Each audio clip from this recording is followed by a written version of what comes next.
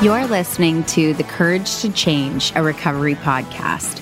We're a community of recovering people who have overcome the odds and found the courage to change.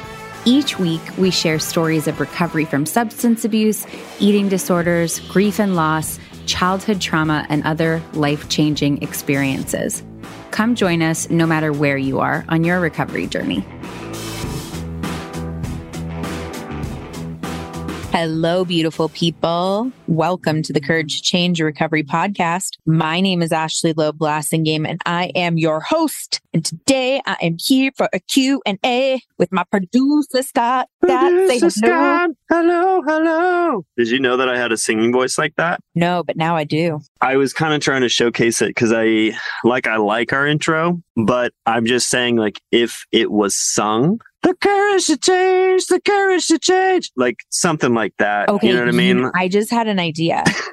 Okay, we should have a contest where our musical listeners, they submit a song, an intro song that they create, and we'll choose one and give that person a lump sum of money for their intro song. I love this, but it seems like a real generic lump sum of money. Is this just like in a sack? Is it kind of like loose, crumpled up singles? It is in a burlap sack with a dollar sign on it. Yes. No, I love that idea. I mean, I'd say tough competition. I already kind of laid down a song that's pretty good. And I mean, I guess I would just say, come at me. That's what I would say. Come at me. I love that idea. If we've got some, I'm sure we do. We have a lot of listeners. I am sure there's somebody out there who's got some musical talent and they'd love to take a stab at this. If you are that person, for real, shoot us a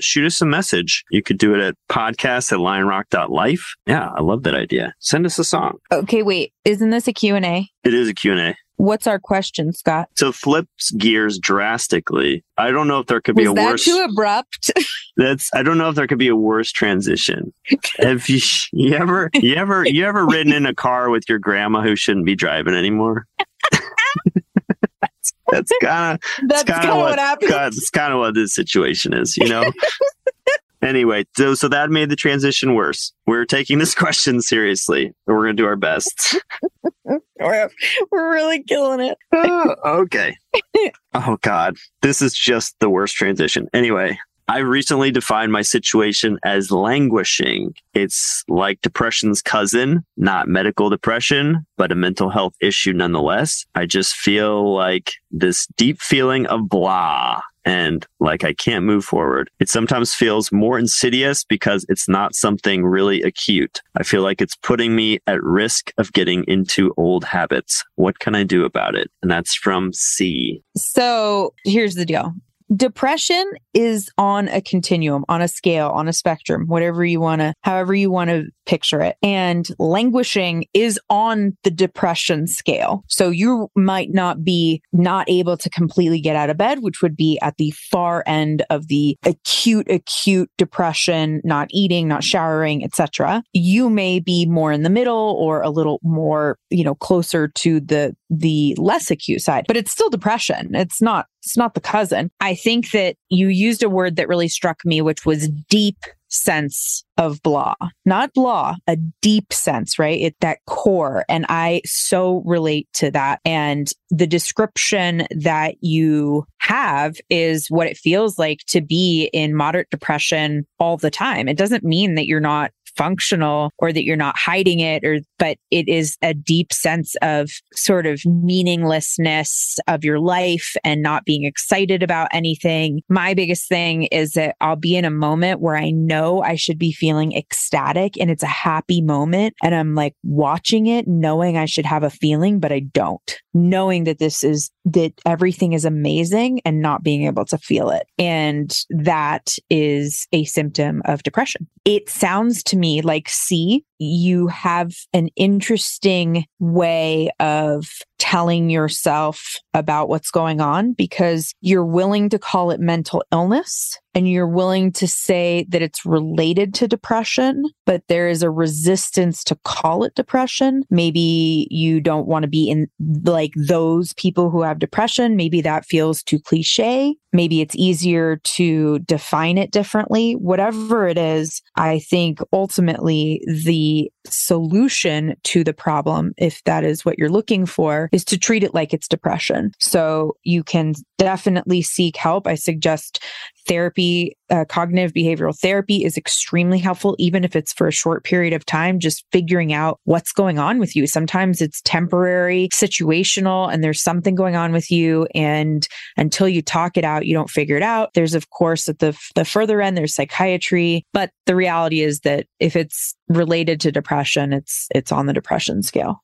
Do you feel like you have anything that's, because I hear that too. I hear kind of like a reluctance. I don't know. I think for me, sometimes I can describe it as like, maybe I shouldn't feel like this right now. I don't have a right to feel like this right now. Things like that. You know, I have felt those sorts of things. Do you feel like that there's like an easier way in for people who are maybe having those thoughts or those feelings? So I can share a little bit of personal experience, a little story. So I am diagnosed with depression, clinical depression. And if I do not take medication for it, it is quite severe. And it's something I still battle even with medication. Medication is not the solution. It's the thing that gets me to the point where I can actually put the solution into place. So it allows me to show up to the gym, to remember to take the medication, to shower. So like the medication gets me to a place where I can participate in getting better. If I am in severe depression, without that, I can't even get to a place where I can do the things that help me to get out of it. But I wanted to share an experience based on what you just said, which is that when 2020 hit, the business that I co-founded, Lion Rock Recovery, which we had been working on for 10 years and fighting against people who were laughing at us and that'll never work and blah, blah, blah, blah, blah. It exploded in a good way. At one point, we were the only treatment center that basically didn't have to change any protocol, that were accepting new clients. And we tripled in size in 2 months. The world accepted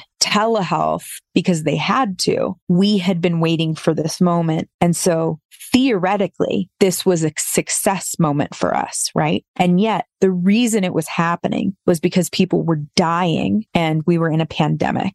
And so it felt like I was supposed to be happy about this thing that we had been working so hard to get. And yet the reason we were getting it felt awful. Then on top of that, all of the things, I had 3-year-old twin boys at home, all of the things that were going on. And I told myself how lucky I was, how privileged I was, that I didn't have any right to complain. I shouldn't feel the way I was feeling. That's the main point, is that I was insistent that I didn't have a place to complain at all. I fed myself that every day, all day long, that my feelings were not valid because my life was not disrupted the way that many people's lives were. That year, so coming into the fall, I got into such a deep depression that by the time I realized that I was spiraling out of control, that I was struggling to get out of bed, even on medication, it was too late. Like I completely fell apart and fell into this black hole of depression. And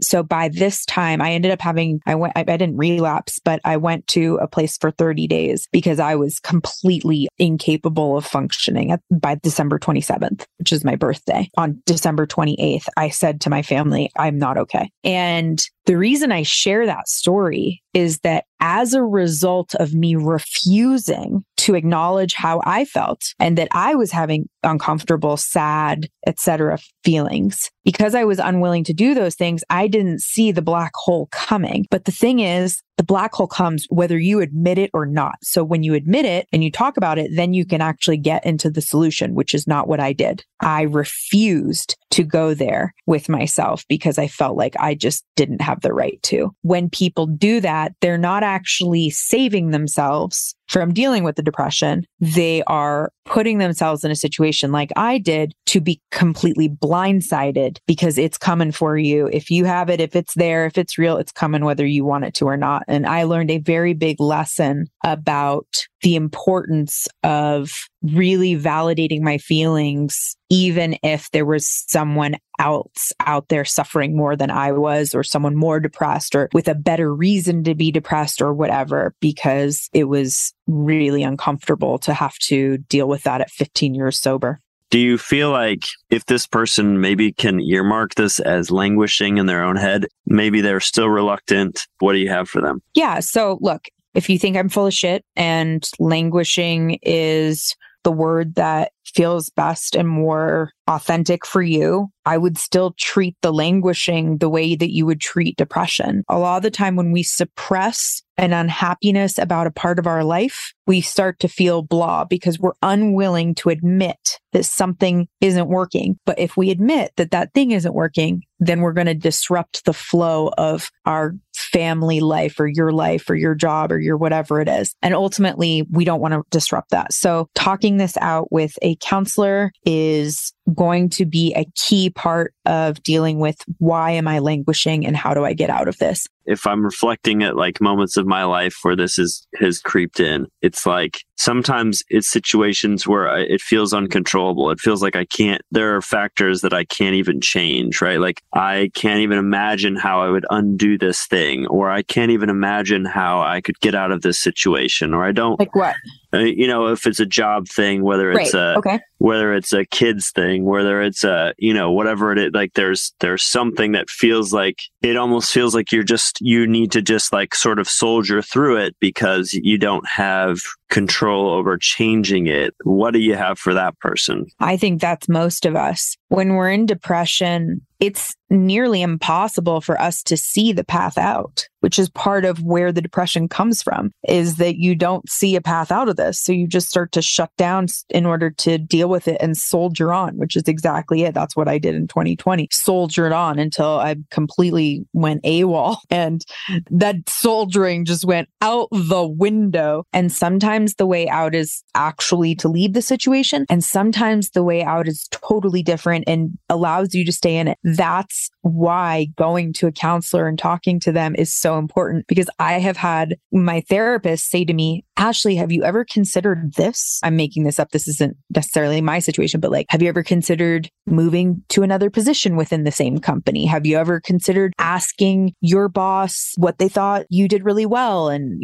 have you ever considered that this person is struggling and they're going through something really difficult and they're taking it out on you? Have you ever considered blah, blah, blah, blah, blah? So I have found that my therapist offers perspectives, solutions, ideas, and helps me talk through those things in order to find the way out. The reality is sometimes we have to make tough choices in order to feel better. And we like to say there's no way out. But the truth is there's no way out that isn't disruptive and uncomfortable. And we don't want to be uncomfortable. And that's why that comes to that. It's not that there isn't a choice. It's that it feels like the other choice is not doable and that you're out of control and that you'll ruin everything and that it'll all fall apart and it'll all be bad and it'll all be a waste and blah, blah, blah, blah, blah. And those are the things you need to talk through. Think of it as like hiring an organizer, a professional organizer. You have thoughts flying all over the place,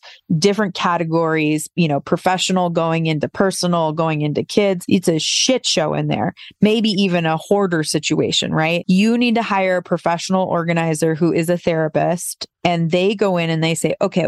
We're going to put this over here. We're going to put this over here. Did you think that this goes in this bin? Oh, wow. You're putting your self-esteem into the professional bin. Maybe we should move that back into personal and look at what you can do for your self-esteem in your personal life so you don't have to rely on your job to give you self-esteem, since jobs come and go.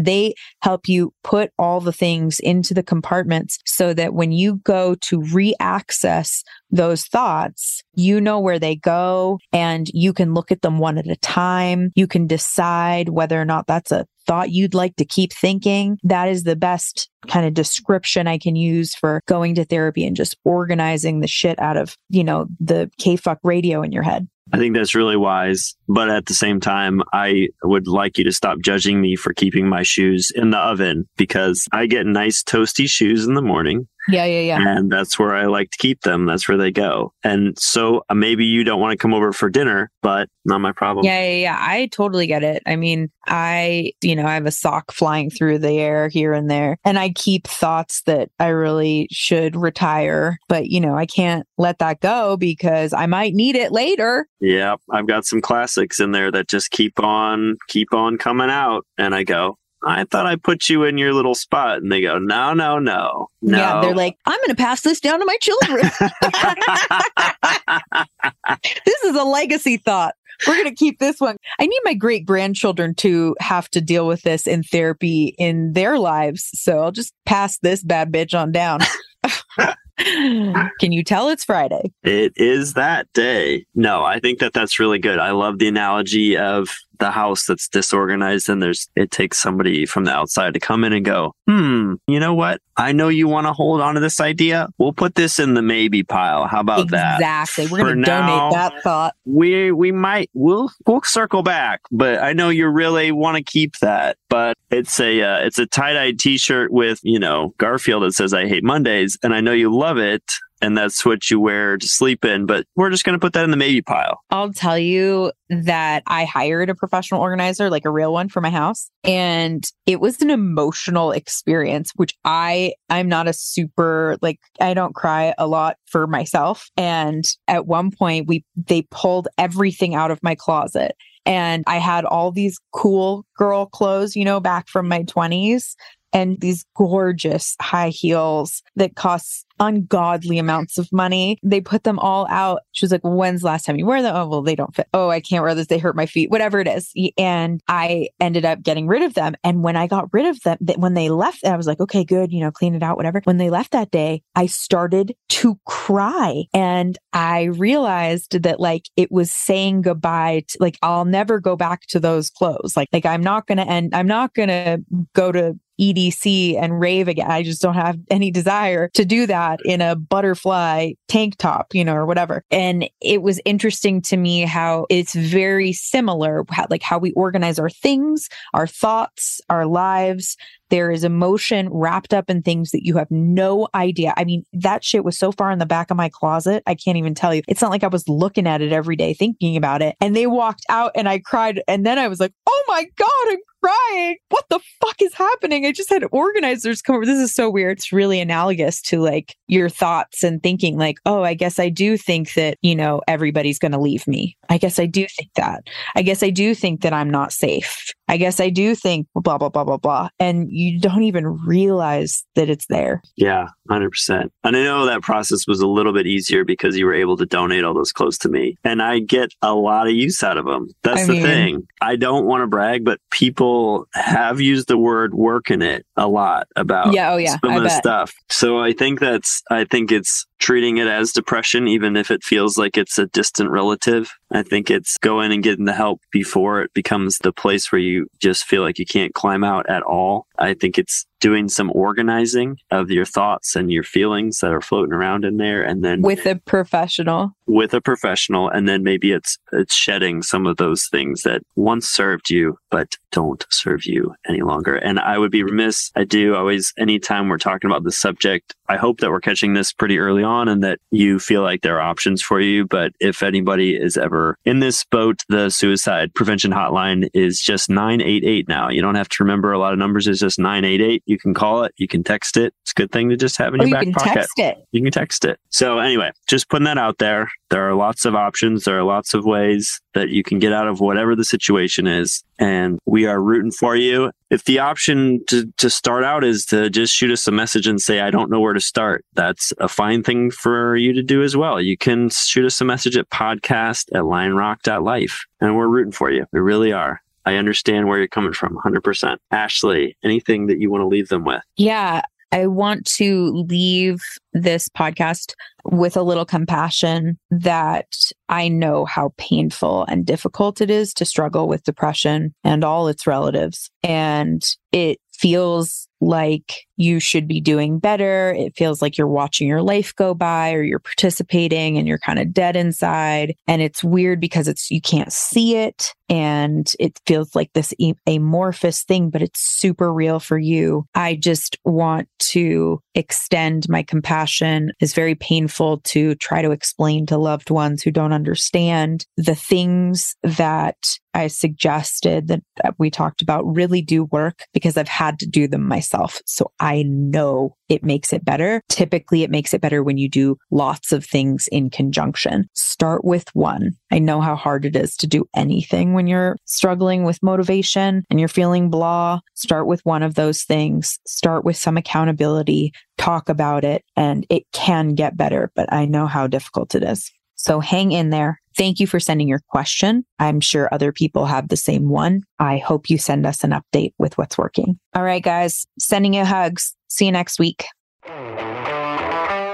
This podcast is sponsored by lionrock.life. Lionrock.life is a diverse and supportive recovery community offering weekly over 70 online peer support meetings, useful recovery information, and entertaining content. Whether you're newly sober, have many years in recovery, or you're recovering from something other than drugs and alcohol, we have space for you. Visit www.lionrock.life today and enter promo code COURAGE for 1 month of unlimited peer support meetings free. Find the joy in recovery at lionrock.life.